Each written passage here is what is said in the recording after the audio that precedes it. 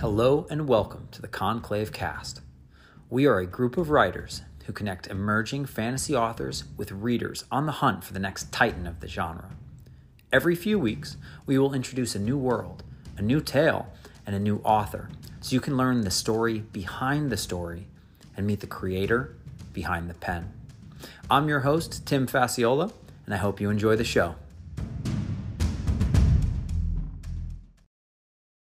Joining me today is the one and only SJ. And most importantly, today's special guest is author, playwright, actor, director, and yes, also a comedian, Nathan Makaryk. Nathan, so great to have you on. Thanks for having me. I'm very excited to chat. We are so excited to have gotten to read Nottingham, and even more excited to share this with our listeners because we know people are just going to love this. I have the book blurb here. This is on the book jacket. Listen to this. England, 1191. King Richard is half a world away, fighting for God and his own ambition. Back home, his country languishes, bankrupt and on the verge of anarchy. People with power are running unchecked. People without are growing angry. And in Nottingham, one of the largest shires in England, the sheriff seems intent on doing nothing about it. As the leaves turn gold in the Sherwood forest, the lives of 6 people become intertwined. And a strange story begins to spread. Now, I don't think strange quite does this masterpiece justice, Nathan. I think I might want to talk to your copy people about this one. Because these 6 people, I'm not calling them characters because, yes, they are people. We've such a timeless story together. And I'm so excited to have you here to speak with us about it. So let's talk about this because you have done such an excellent job of this perspective. When we see the world from one character's eyes, it's easy to be like, okay, this is what it is. You know, we just trust them. We believe their thoughts, their ideas, their prejudices. It's doctrine because we see it from that character's point of view. But Nathan, you gave me such agita. Like, what are we as readers to do when you give us 6 characters who are each just as convincing as the next? Like, everything was always butting heads and just such a, and you turned like this lighthearted story of heroism. Like, everyone knows Robin Hood, and you just turned it into a masterclass on the value of perspective. So, like, can you just talk to us about how you turned this simple, timeless legend into such a compelling and fresh, complex work of art? It kind of goes back to how I started writing it and why I wrote it. I mean, obviously there are a lot of versions of Robin Hood out there, and you would think that there are enough versions that would satisfy everyone. So why on earth would we need another version, right? But I was someone who was never really happy with the versions that I'd seen. I'd never seen the version that I wanted, right? And a lot of that comes down to the stark good guy-ness and bad guy-ness that we typically get out of Robin Hood stories. And that's not, I guess that's just not my jam. I like more 3-dimensional characters. I like the gray. I like seeing villains who are doing things for the right reason. I like seeing heroes that make mistakes and whose plans don't succeed. I like all of that. But we didn't get that in Robin Hood, right? We always get Robin Hoods who are unbelievably good guys and sheriffs of Nottingham who are unbelievably bad guys. And I mean, we don't see that in the real world. Like what was the last time you heard a news story about some altruistic thief who robbed from the evil corporations and spread it out to the people, right? It doesn't happen. Yeah. Probably because it didn't happen, right? I mean, the flip side is maybe not quite as relevant because we definitely do get lots of stories about truly bad people doing truly bad things. But even even politicians, they've usually got their spin. They're usually they still think themselves as the good guy. No one ever thinks of themselves as the bad guy. Exactly. Yeah, and that was my goal here. And clearly, if you think of the Sheriff of Nottingham as he is traditionally written, I mean, there's no way that guy doesn't think he's the bad guy, right? when he's sitting on his mountain of coins and counting them, taxes I stole from the poor. That guy knows he's evil, right? So I wanted to rewrite this story with an eye on that and kind of break down Robin Hood as being this superhero and break down the sheriff as being this super villain, and just bring them more to something more central. On that, I gotta ask, if out of all of these 6, since if you were trying to avoid this whole Paragon Saturday morning cartoon villain dichotomy, did you have like a mental line in your head of these are the antagonists doing things for their own reasons, and these are the good guys who make mistakes, or were they all more, or just merged together?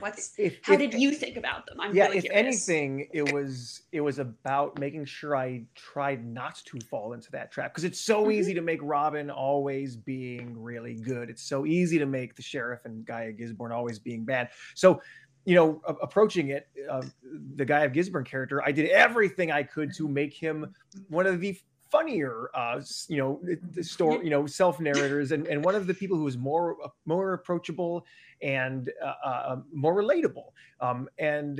Robin, I did everything I could, especially in the beginning, to put him more in a hole where he doesn't want to help people, and let him grow into that, to kind of pull them again, to take them the opposite of where they end up, so that they end up where they do for a good reason. What? And I've got to try to keep on just really curious. Is what about for your original characters, specifically Elena and Arabelle? What was your sort of thought on they? Were they both sort of this good guy, wrong reasons? Were they in the other camp? Were you sort of trying to position them as a middle ground? Just sure. For both Elena and Arabelle, if we go even further back, before this was a book, this was a play, and I mean, strictly part of the reason why Elena and Arabelle exist is because the show is such a sausage fest. There's there's so many guys in Robin Hood lore, and then there's Lady Mary, and that's one. There's one, right? The token female, the token damsel in distress, right? Exactly. And doing that on stage, I wanted to get some more female roles, but I didn't want to do the sort of just gender bender thing of like, oh, let's make Will Scarlet a girl.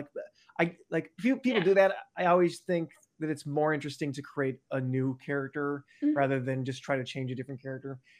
So I made Elena and Arabelle specifically both for those reasons, without going into too many spoilers. But I wanted Elena being kind of a foil for Will Scarlet and pushing him in different directions, and Arabelle seeing the growth of the sheriff as he becomes who he is, and providing a counterpoint to where he's doing, so to the point where she can then antagonize him as well.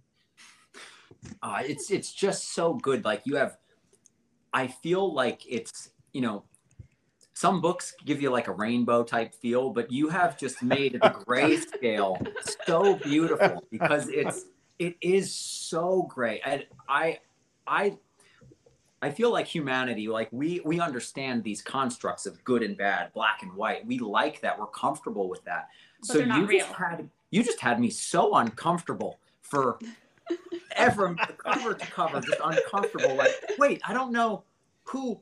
Wait, no, I want no. It was like, it was a constant, like, but in the best way. I feel like so many authors are trying to do this, and I've yet to find one that has accomplished it so well. And we touched on this a little bit, but this actually does lead me into my next question. So like Robin, Mary, and Guy, we know these characters, or at least we thought we did. We know we didn't know this version of these characters, but this depth and definition you've given to them, and then these 3 other characters, because like Arabelle, Nathan, I was on the Google, I was searching, I was like, wait, who's this Arabelle person? He kept messaging me being like, have you heard of? Yes, I was like, am I missing something? And then when I'm Googling it, I'm seeing, well, she's in this play also by Nathan, it was a snowball effect. It was just so great for me. But when you have these 6 primary point of view characters, and we even get some other notable like tertiary perspectives that come in, but like, whose eyes was this most fun and most fascinating for you to write and you to play with in this world, and why? I'll give you 2 different answers to that, and both of them will probably be very unsatisfactory. The first is the first may sound like a cop-out, but it's very true that kind of my favorite perspective to write was always whoever I was currently writing.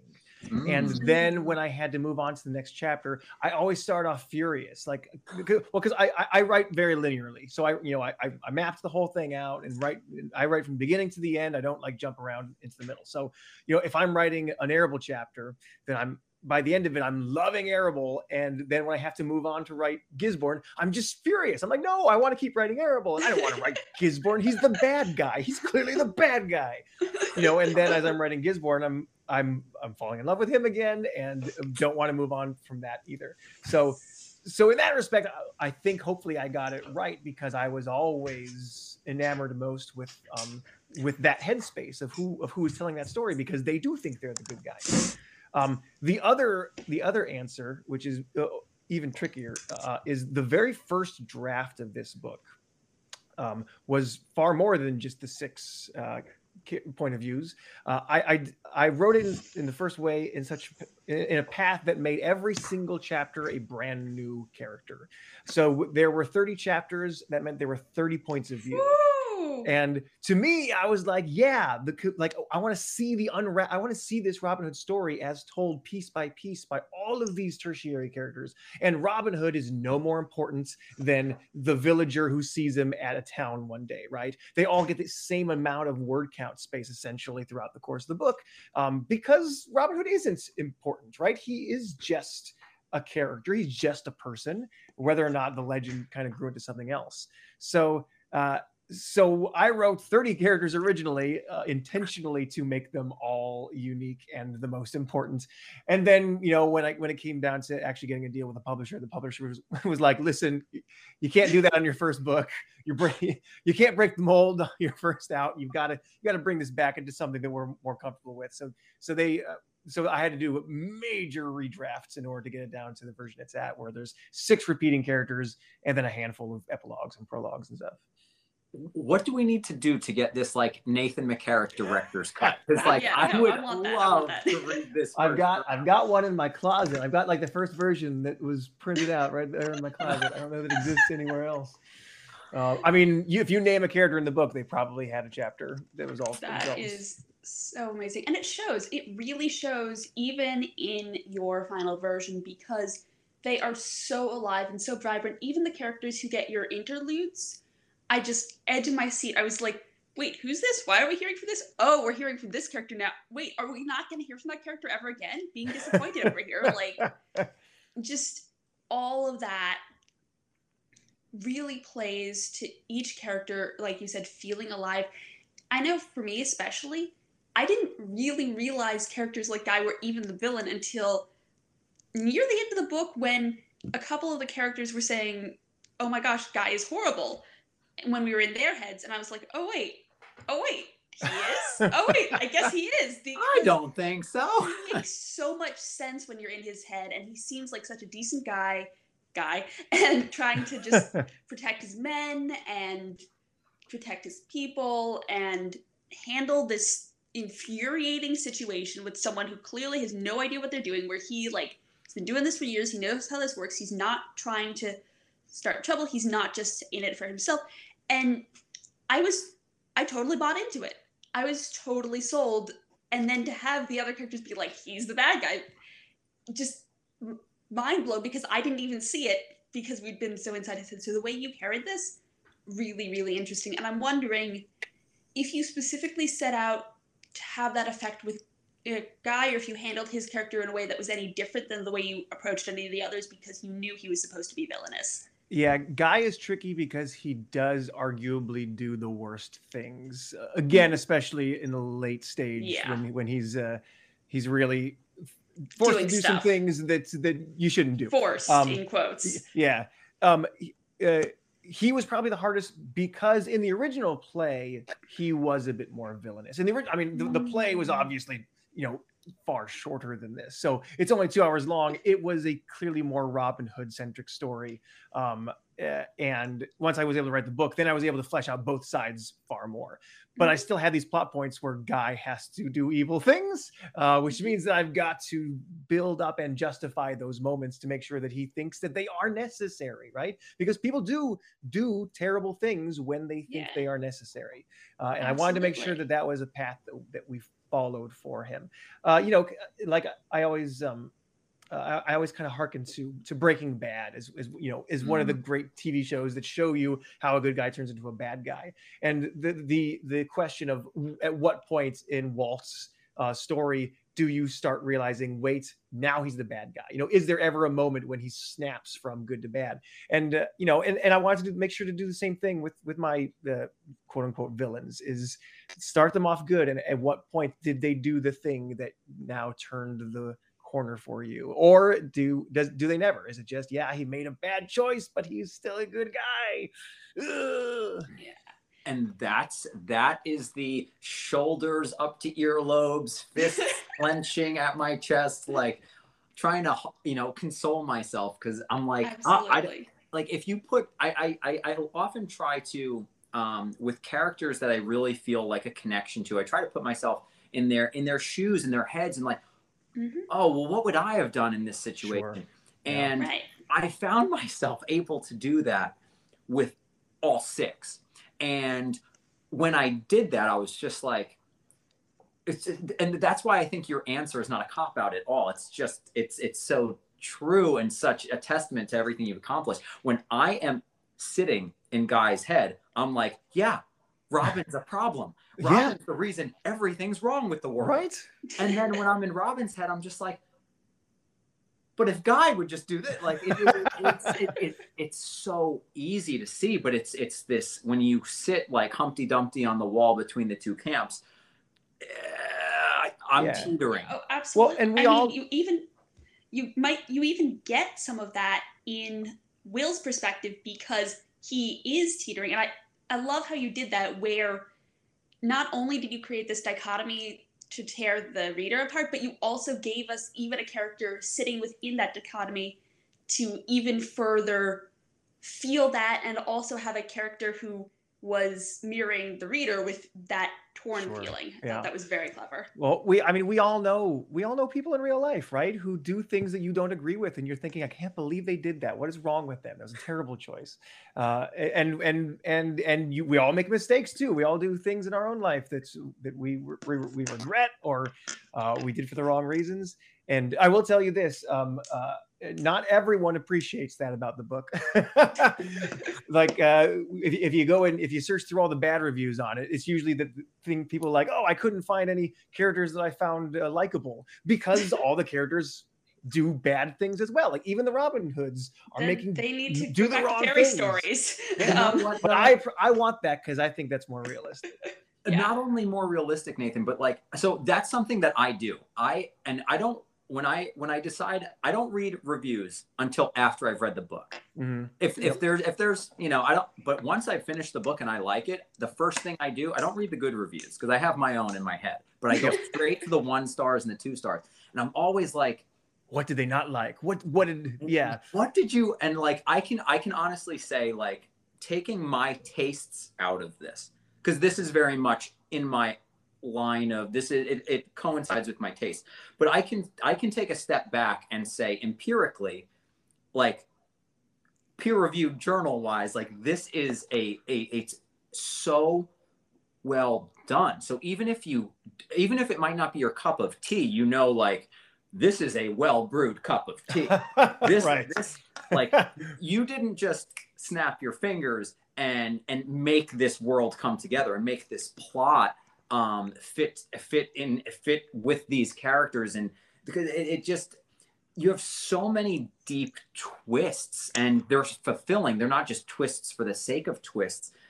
This took planning, and not only planning, but research, like so much research. Like how much of the myth and lore did you like study, and how much of like actual history to like King Richard's reign, King Richard II's reign, did you like have to dig into in order to strike this perfect balance and brew this perfect cup of tea?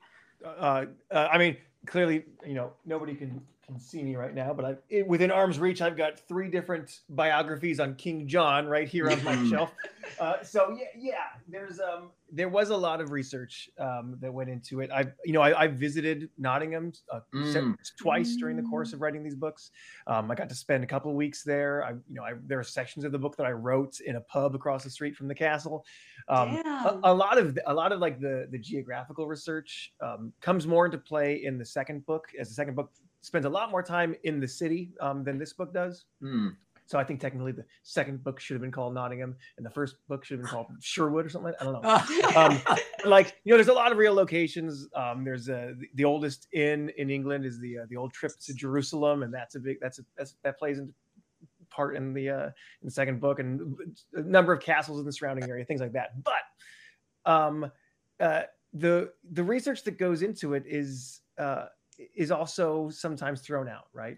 Like I did want to balance the level of folklore and history, because we know that Robin Hood wasn't real. I mean, there's lots of theories on who he could be or if he could have been, but we know that he very likely was not an actual person. We know that all the stories that have been fabricated. We can see when Lady Marian was inserted into the myths hundreds of years after they first would have shown up. We know from all kinds of catalog that Friar Tuck probably would not have existed at that same time. So if you accept Robin Hood at all, you're accepting a level. And so I had to accept that as well and say, I'm choosing that this is not going to be historically accurate, but I will still be as historically respectful as I can. I wanted to make sure that I wasn't throwing out history. I mean, not to point fingers, but like the most recent Robin Hood movie with Taron Egerton, like the city of Nottingham looks nothing even remotely like what it possibly could have looked like. It was like, what are you talking about? Where is the ocean? Nottingham's not on an ocean. What are you talking about? Anyways, okay, that's pretty that's a fart. That's a little over my line of disbelief. So I tried my best to be respectful. I didn't one thing I didn't do was I didn't go and read and watch and do every Robin Hood thing that I could. Like I didn't go back and watch all the movies. I didn't go back and read all the other books. Not even Men in Tights. Not even. Men in Tights is permanently burned into my brain, so didn't have to rewatch it. But the elements of the Robin Hood canon that I wanted to take down, that I wanted to kind of deconstruct along the way, I wanted those to be the things that everyone knows, right? So if I didn't instinctively know a thing about Robin Hood, then I know that it's not part of what everybody knows about Robin Hood. So it wouldn't have done me any good to like really nitpick and get everyone's details. But the big things like an archery contest, the big things like the sheriff kidnapping Marian to marry her, the big things like John and Robin fighting with staves over the river, everybody knows those parts. Right. So those are the things I had to make sure were still in the story because they're what people expect. Like thinking about the 2011, was that the Russell Crowe, or was it earlier? I forget what year that was. Maybe it was earlier than 11, 2008. I forget. The Russell Crowe and Scott movie.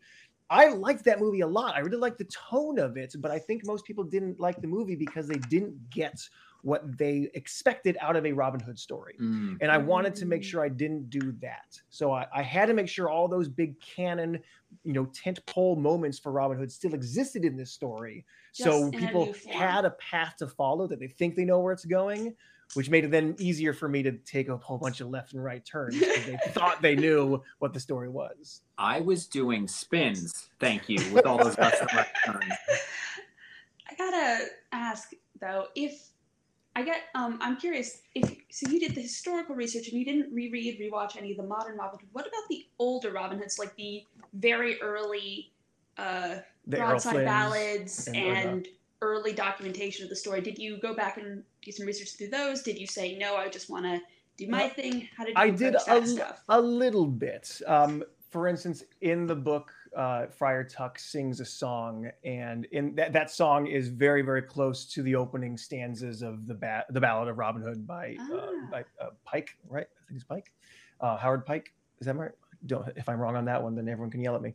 But so elements of that, yeah, like there's some descriptions now and then, like when Tuck is first introduced, they call him the Curtal Friar Tuck, and that's how he's first described in the ballads and things like that. So there's some nods along the way, but I didn't get too deep again because I didn't want even the original ballads to dictate exactly where the story was going, because it wasn't about taking down those original ballads, right? It's about taking down the entity that Robin Hood has become in our current pop culture lore, which is very different than what he once was.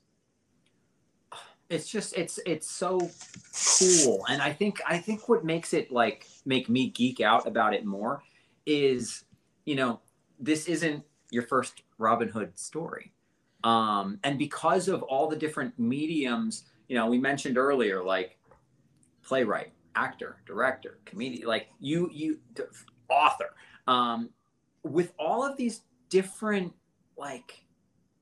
art forms that you get to play with, how does one kind of influence the other? And do you take influences from how this was adapted as a play into the story, and what crossover parts really brought out the best in this book? The answer A, very much so.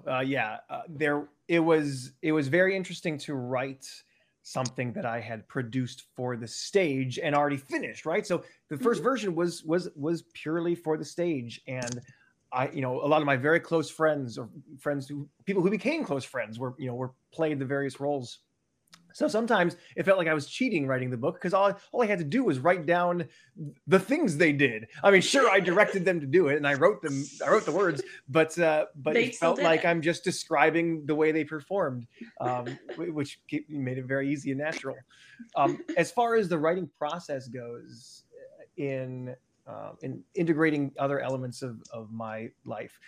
For instance, as an improv comedian, I'm used to just talking off the cuff and bouncing back and forth in scenes. Usually when I write dialogue in my books, I'll start off just by straight up writing the dialogue, character. I don't write any scene tags. I don't write any descriptions in between. I just kind of let it flow and let the characters bounce off of each other, almost as if I'm writing the play. And then I'll go backwards and I'll flesh that out into a longer scene, because I like that repartee. I like that people reacting in real time. I like people misunderstanding the thing that the person previously said and asking for clarification, which you don't get in a lot of things. People saying what and having them repeat themselves.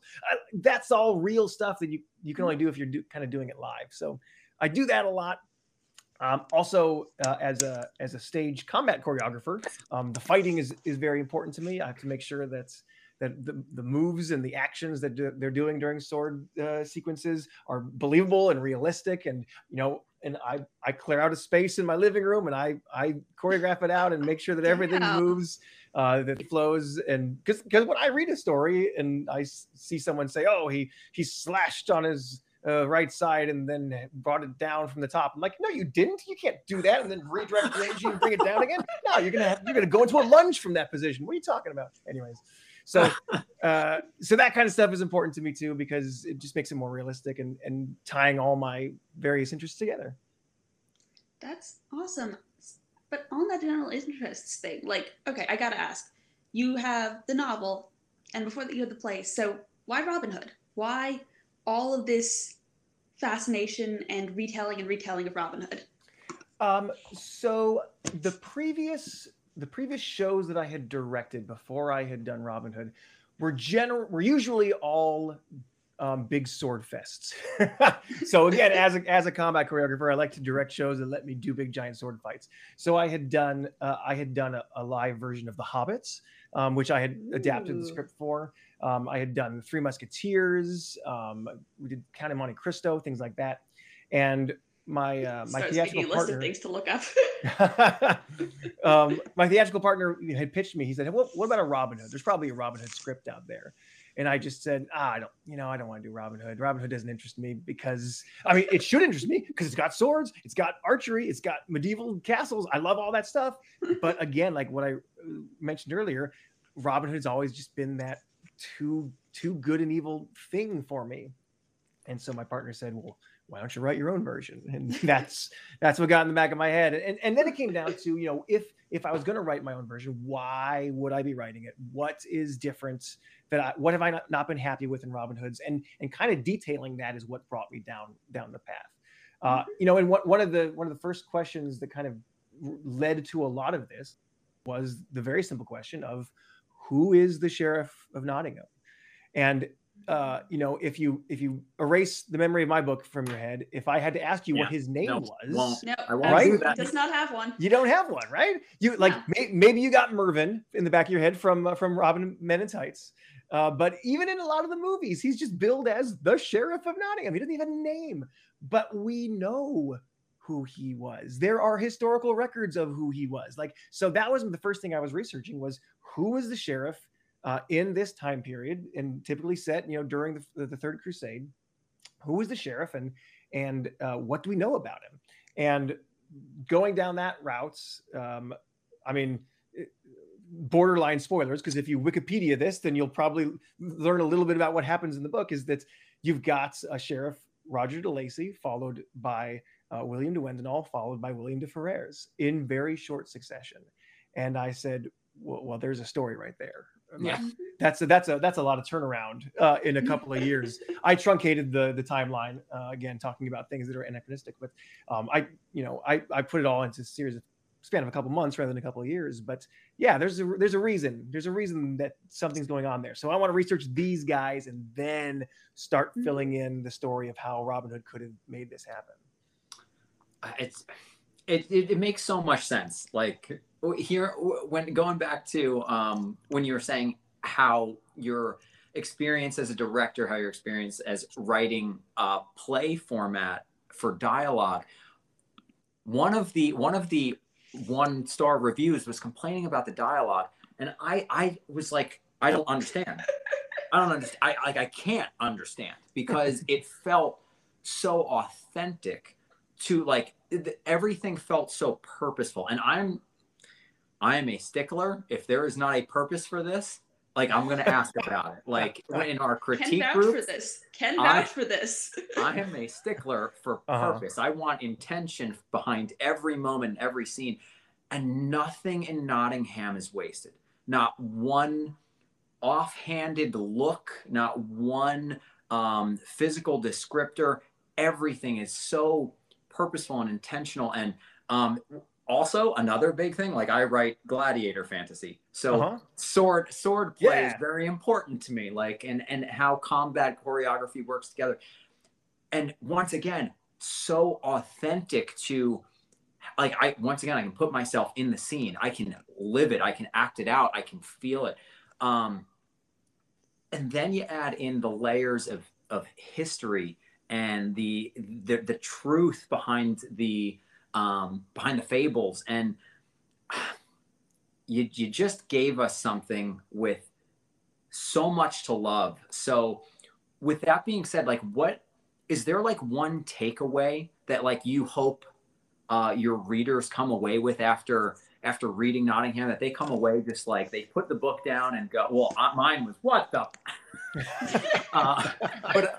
but aside from that, what's the what do you want them telling their friends?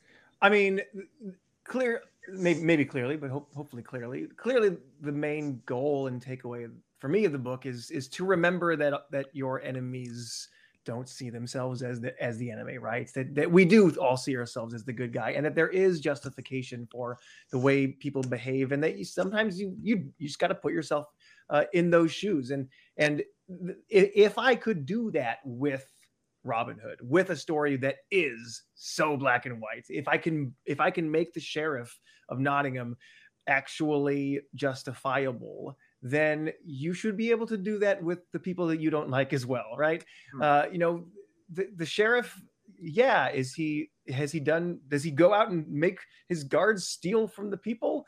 Apparently so. But how did he get there, right? And what are the political motivations that got him to that point? What are the internal factors inside the castle that he's dealing with that make that choice better than potentially being dethroned and let some other sheriff come in who's going to be far worse? You know, like, how could we take a pacifist as a sheriff and make him do the things that end up being the evil sheriff?